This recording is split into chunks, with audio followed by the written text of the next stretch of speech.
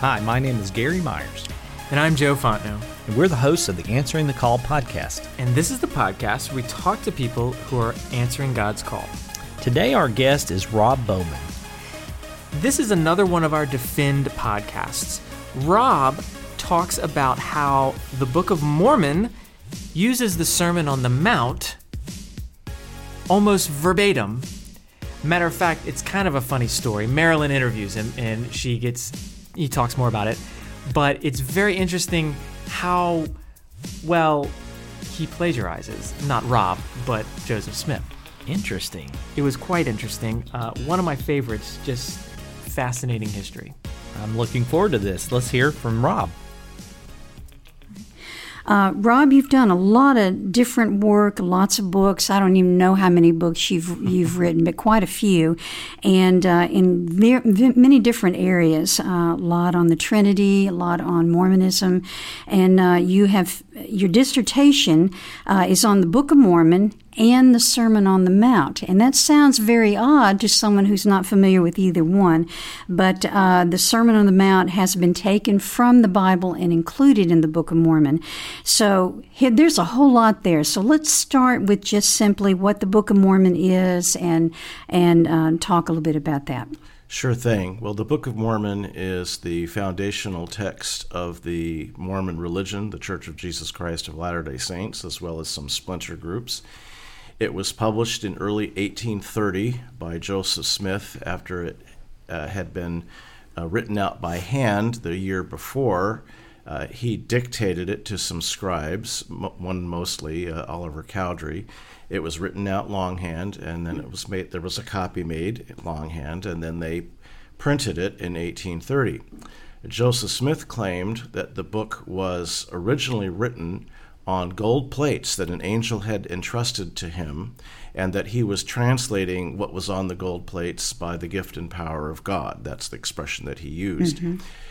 The basic storyline of the Book of Mormon, to keep it very simple, is a storyline of about 1,000 years, beginning in the 6th century BC, around the time that the Babylonians conquered Jerusalem and destroyed the temple that Solomon had built. A group of Israelites from Jerusalem, a family and some associates of theirs, fled Jerusalem about that time, according to the story, and traveled through Arabia, built a ship, and sailed to the Americas somewhere, mm-hmm. where they and another group of Israelites who did the same thing eventually merged into a nation, if you will, a civilization that flourished for about 1,000 years, called the Nephites, named after the main son of the founder or mm-hmm. patriarch of this particular family that had sailed to the Americas. During that 1,000-year period, Jesus Christ, of course, had lived, died, and risen from the dead, according to the Bible. In the Book of Mormon, after Jesus' ascension, he goes to the Americas and he preaches to the Nephites. And this is all according to the Book of Mormon. According to the Book mm-hmm. of Mormon. Mm-hmm. And the centerpiece or highlight of that particular part of the Book of Mormon is Jesus preaching the Sermon on the Mount, almost exactly as it reads in Matthew 5, 6, and 7 in the King James Version. Now, let me just kind of interrupt right there, because the Book of Mormon has got many historical problems. And so we could spend a lot of time talking about that, some of the sailing on the ship, different things like that. We could spend time there. But yes, I am very curious about Joseph Smith translating, and yet Sermon on the Mount and other passages from the Bible have been lifted, particularly from the King James. So go ahead, I'll let you continue. Sure. Well, just to sort of close the storyline, according to the mm-hmm. Book of Mormon, a few hundred years after Jesus had appeared to the Nephites and established a church in the Americas, that church became apostate. The Nephite civilization ended up being conquered by their evil brethren, their unbelieving brethren, the Lamanites, mm-hmm. who are also largely descended from Israelites, the same Israelite groups, if not entirely from those groups. And the Lamanites were all that was left after this climactic battle.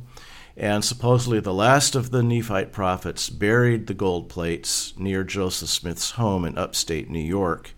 Then that same being, resurrected now as an angelic being, appeared to Joseph Smith in the 1820s, showed him where the plates were, and authorized him to translate them. So that is supposedly how we got the Book of Mormon, according to the Mormon story itself. Okay. All right. And this is, by the way, which I don't know if we'll have time to get to today, but the Book of Mormon is reenacted many times in different pageants across the nation. And one in particular is at Manti, Utah, which very recently, I believe, they have decided to close that after this year. Yes, they're going to discontinue the Manti pageant, and they are about to discontinue the one in Palmyra, New York, which is near Joseph's boyhood home, where this was all supposedly started, and that might be next year is the last one, according to the church's announcement. So yeah, those pageants are about to come to an end. I'm hoping to go to the Palmyra pageant this year. I have been to the Manti pageant a couple of times, but I've never been to Palmyra, so I'm hoping to go do that. Sure. Now, this is interesting to me that in the place where this great battle between the Nephites and the Lamanites took place, that would seem to be a rich historical resource for, finding things from archaeological items from that era, but they have found nothing. Is that correct? That is correct. Okay. Assuming that the hillside where Joseph found the plates is somehow connected to the last, battle, the site of the last battle between the Nephites and Lamanites. Virtually all Mormon scholars today deny that that's the case. They claim that the battle took place in ancient Mesoamerica, basically in southern Mexico, and that the Book of Mormon lands were restricted to that region of southern Mexico and Guatemala. And that would mean, of course, that Moroni, the being who later on appeared to Joseph Smith, the last Nephite prophet, would have had to walk from Mexico to New York State and bury the plates so Joseph could find them 1,700 or 1,600 years, or whatever, 1,400 years later, in the 1820s. So yeah, there are a lot of problems there, but what really interested me about the Book of Mormon was its use of the Bible, and that was the focus of my dissertation. Yes, and there are many passages. Tell us about the Sermon on the Mount. Well, as I mentioned, in the Book of Mormon, Jesus appears to the Nephites, and he starts a church, and he tells them about himself and what he did, and gives them some prophecies for themselves and quotes passages from Malachi and Isaiah, interesting enough. But he also delivers to them the Sermon on the Mount, virtually identical as we find in the Gospel of Matthew, chapters 5, 6, and 7. The sermon in its Book of Mormon context contains some minor changes to what we would call Matthew 5. There's a number of those changes, some hard sayings about, if your right hand offends you, cut it off. That gets cut off. That gets omitted from the passage. Not included. Apparently Joseph Smith didn't like that statement. But then as Joseph is dictating the sermon that Jesus supposedly delivered to the Nephites, when he gets into chapters 6 and 7, he stops making any changes, and it's virtually letter perfect, identical to the King James Version, especially in Matthew 7, comparing what's called 3rd Nephi 14. And so it's not just that it's copied from Matthew, which is itself a problem, but that it's clearly copied from the King James Version. This isn't the only place this happens. Earlier in the Book of Mormon, there is a stretch of passages from Isaiah that includes Isaiah 2 through 14, so 13 chapters of Isaiah without a break, and it's 96% verbally identical to the King James Version, including wordings that really should not have been preserved if it was an authentic translation from the gold plates. So, for example, the reference in Isaiah to Lucifer, which is based on the Latin version of Isaiah, is retained, and is a misunderstanding of the passage, is retained in the Book of Mormon quotation from Isaiah. Here again, Joseph Smith makes a lot of changes in the early run of those chapters that he's quoting from Isaiah, but then the last few chapters he makes virtually no changes at all. This is what academics call redactional fatigue. That is, he just got tired of making little changes and made almost no changes in the last part of that dictation. He just took it wholesale. And we see that. So we see that in Matthew 5, 6, and 7 in the Book of Mormon, and we see it in Isaiah 2 through 14 in the Book of Mormon. This redactional fatigue, where he starts off zealously making all kinds of little changes to make it appear that it's an independent work, and then toward the end he just says what's in the King James. Now, let me make sure on the dating that the Book of Mormon claims. In some of the versions, maybe all of them, they'll put a date down at the bottom of each page. Yes. And so there in the Book of Mormon, where the Sermon on the Mount is being recorded, where Jesus is speaking, what is the time period? Is it around 30 A.D.? Do they give a date like that? The traditional date for the sermon in its Book of Mormon context is A.D. 34. Okay.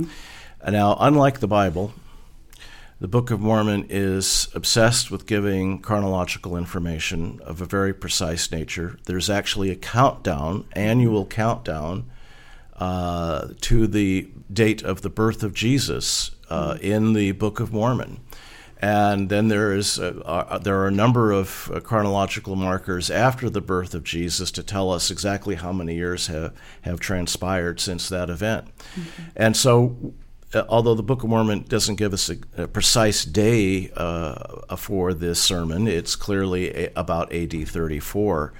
The Book of Mormon's also obsessive about telling us who's writing everything down. As you know, the Bible contains many books where the author is never identified by name. There may be traditions regarding the matter, but there are no I, Moses, inspired of God, have chosen to write this down. In the beginning was the heaven, God. That's not in, you don't find that kind of thing in the Bible. You do find it obsessively throughout the Book of Mormon. The reason why is because modern people are obsessed with who wrote it. Sure. Ancient people didn't care.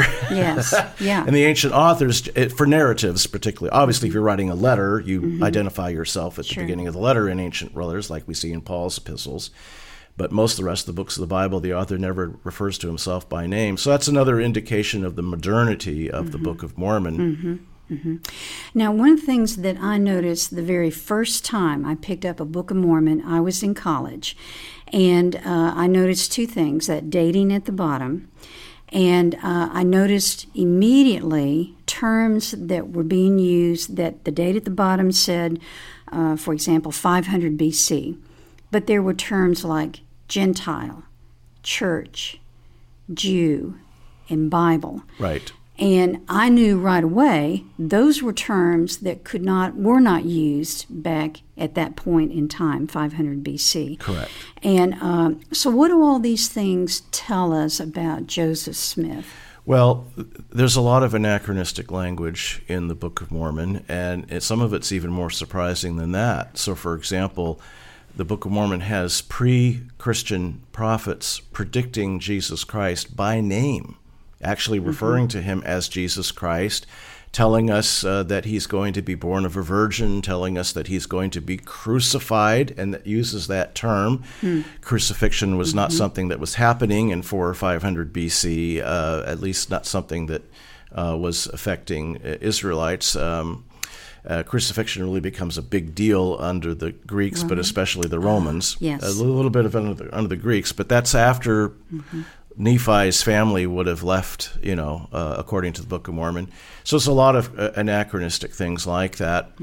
Even silly things like pre-Christian Nephite prophet telling us the location, according to the Gospel of John, where John the Baptist was going to be and Jesus were going to be baptizing.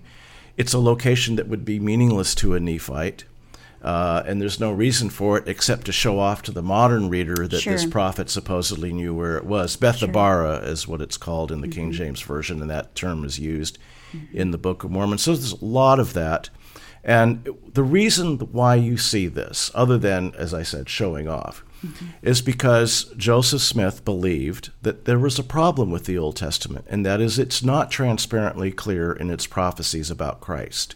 And many people in Joseph Smith's day thought that was a problem. Why aren't they clear?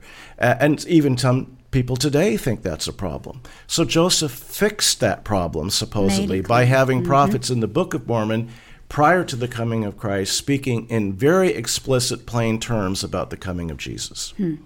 Now, your dissertation you mentioned is very long. So in dealing with that in the Sermon on the Mount in the Book of Mormon, tell me a little bit about your dissertation. Were you looking at word use? Was it more focused on Joseph Smith? What's in your dissertation? Well, I tried to look at all of the different issues that would be pertinent to determining whether this is an authentic speech given by Jesus in the first century and quoted by whoever wrote it down in the ancient world, or whether we can show with any confidence that it's really a modern concoction based on the King James Version. Now, the verbal dependence on the King James Version would be enough to establish in, I think, any unbiased mind that it is modern in origin. However, there's more to it than that. And my favorite part of the dissertation is where I show that throughout the Sermon on the Mount, in its Greek version in Matthew, in the King James Version as it's quoting it, and in the Book of Mormon use of the King James Version, in that sermon, as we find it in Matthew, Jesus is talking in terms that would be meaningful in his Galilean first century Jewish context under Roman occupation, and would be meaningless to the Nephites who have supposedly been living in another hemisphere for almost 6 centuries and wouldn't have the cultural frames of reference. Indeed, for example, I'll just give you one example. We could do many. In Matthew 6, Jesus has about a half a dozen allusions to the Greek theater, which there was one in Galilee. The whole business of hypocrisy, which is a mask, that's a theatrical reference. And a number of other things in Matthew 6 are allusions to the Greek theater. It would be very meaningful and probably humorous to Jesus' Galilean listeners in the first century. It would be meaningless to Nephites. And so is Jesus actually saying those things to the Nephites, or has Joseph Smith simply copied from Matthew in the King James Version? Well, the latter is clearly the case. Now, you could excuse one or two of these things, but it is a pervasive problem throughout the Sermon on the Mount. It is all contextualized in Jesus' cultural situation. It would be as ludicrous, more ludicrous, in fact, than Billy Graham, let's say, flying to another country and preaching a sermon there and ignoring the context of the people to whom he is speaking and just pulling out some sermon notes that he preached in New York 40 years earlier. Sure. It wouldn't make, even Billy Graham or any modern preacher, even I wouldn't do that. I would try to be respectful of the fact that my listeners might not know about, something going on TV in our culture or something. But yet Jesus supposedly goes to the Nephite civilization and preaches to them a message that is thoroughly contextualized for a different culture. I mean, this is anybody that has talked to someone from another country across cultural barriers understands that it's really hard to take an idiom here that we understand and translate it there. And this is going to show how old I am. But, nobody in another country would understand George Bush's term, "Where's the beef?" the first George Bush. But that is something that "where's the beef" was something everybody in America used, and it was connected to a commercial. So it's kind of that sort of thing. That's in a right. sense. Yeah. Now, did Joseph Smith speak Greek? Did he read or speak? Did he read or write Greek? No, he was not able to read or work with any of the ancient languages that we find in the Bible, or certainly any of the ancient languages that might have been relevant to what was supposedly on the gold plates. There's an interesting story about that I'll try to give really briefly. According to Joseph Smith, in one of the Mormon scriptures called Joseph Smith History, Joseph, before he's translated the plates, wrote down some of the characters, just a few lines of characters, and provided an English translation underneath, gave the paper to his first financial backer, a farmer named Martin Harris, sent Martin off to New York City to talk to some classic scholars, one of whom was Charles Anthon. According to Joseph Smith's story, Anthon authenticated the transcript and the translation as an accurate translation of the characters before finding out that it was copied from gold plates and tearing up the paper.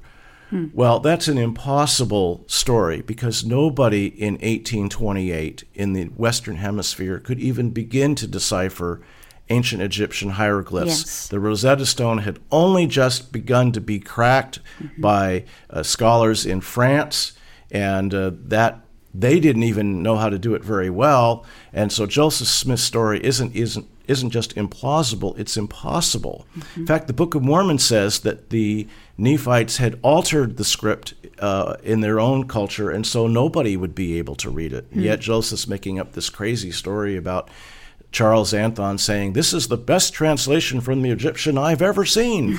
How many translations had he seen from ancient Egyptian? 0. Yes, Joseph didn't know what he was doing with the languages. This problem came back again when he translated, supposedly, some ancient Egyptian papyri that the church purchased in 1835 and claimed that one of them contained the writings of Abraham, the biblical prophet, and is called the Book of Abraham. And later on in the 20th century, those papyri or fragments of the papyri were discovered, translated by Egyptologists, including some Mormon Egyptologists, and discovered to have nothing whatsoever to do with Abraham. This was quite a scandal. I mean, not a thing to do with Abraham. Go ahead, tell us about what that was. Well, it turned out that these were pagan Egyptian funeral texts, basically providing some guidance and instructions for the safe passage of the departed to the spirit world, involving Anubis and other Egyptian gods. There's just no connection whatsoever to the Bible, let alone to Abraham. Joseph actually interpreted some drawings that were on the papyri and claimed that these drawings had to do with Abraham and also with Abraham's instructions in the Book of Abraham and teachings regarding astronomy, which is basically warmed over 19th century astronomy.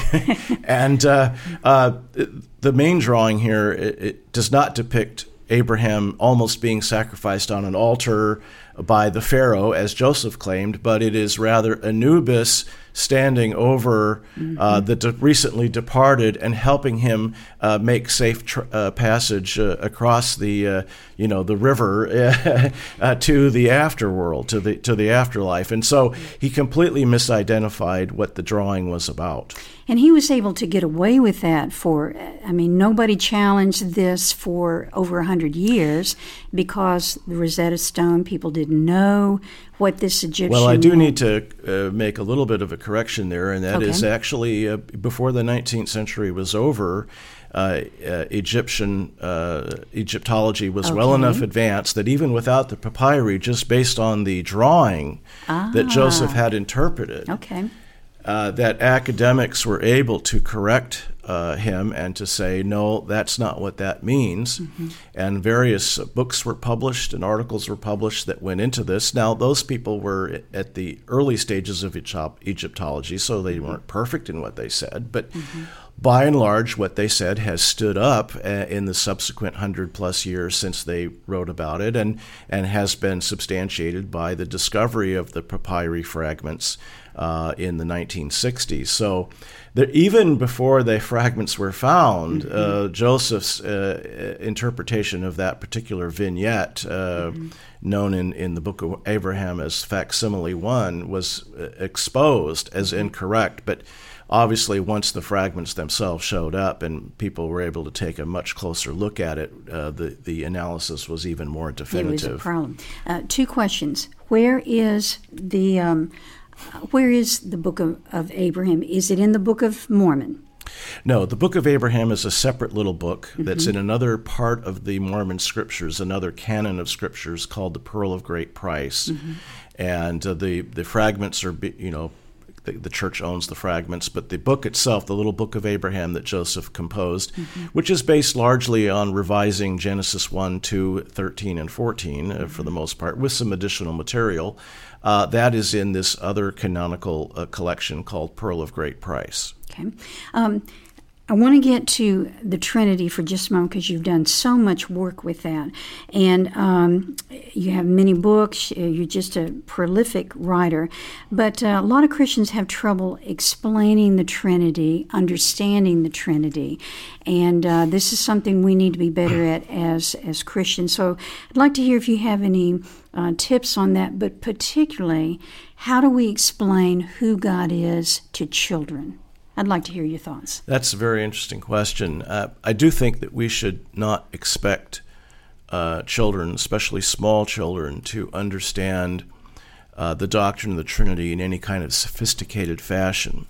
I think we need to provide them with kind of an analogy or a way of describing it that is close enough for them to get the point. So here's the way and this isn't going to be far different from what I would tell an adult, but we'll try to keep it very simple. I would say that the easiest way to think about the Trinity is that the Father, the Son, and the Holy Spirit are like three persons that you would meet, except they're God. They're very different. So, for example, as divine persons, they don't have bodies. They're not limited to a physical location.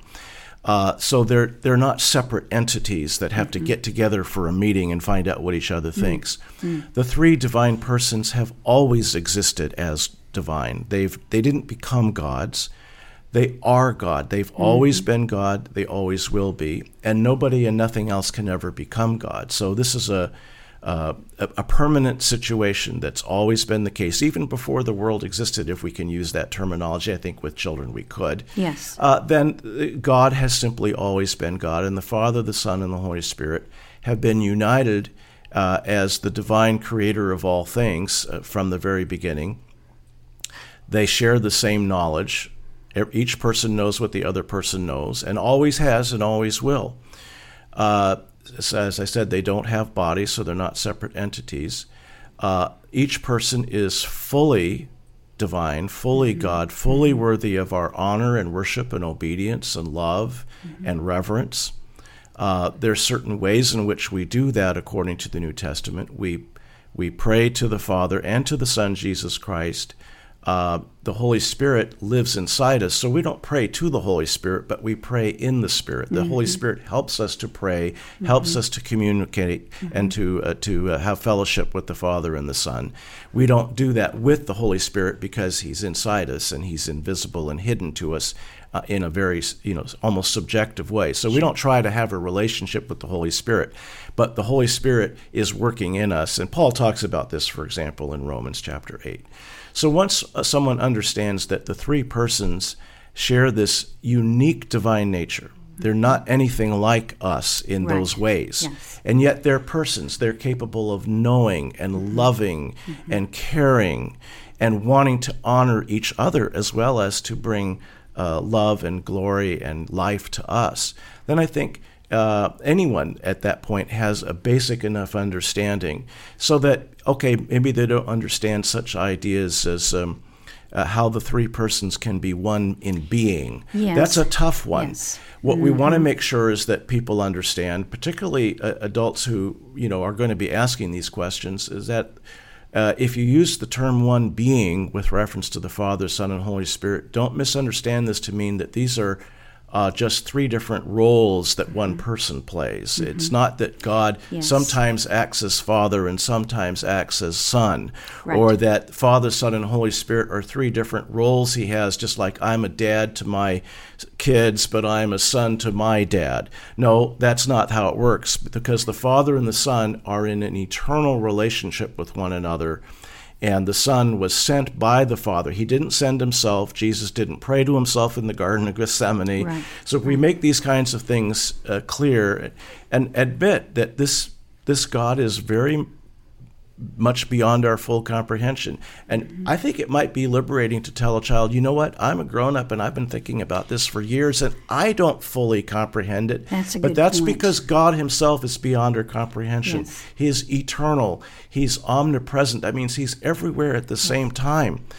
And when children are old enough to understand, we can say, you know how when you were a little child, we talked about Santa Claus. It was a kind of fun make-believe thing, but Santa Claus isn't actually knowing what you're doing when you're awake and asleep. Well, Santa Claus couldn't do that because he's not omnipresent. He's not omniscient. He doesn't have those kinds of attributes. God does. God is real. He's not make-believe. But because he has this unique being, he is going to be beyond our full comprehension. We can know what we need to know to have a relationship with him and love him, but we're always going to be in awe because he's very different from us. Excellent. And I love the term that we always use to describe the Trinity. It's three persons in one God. That's right. Three persons, one being. And I think if we stay with that, that's going to be very helpful. This has been great. I appreciate all that you do. I appreciate your books, your work in so many different directions, and this has been helpful today. Thank you for being with us. My pleasure. Hey, it's Gary and Joe here again. Would you do us a favor? If you like this podcast, go to iTunes and leave us a review. This would mean the world to us. Thanks.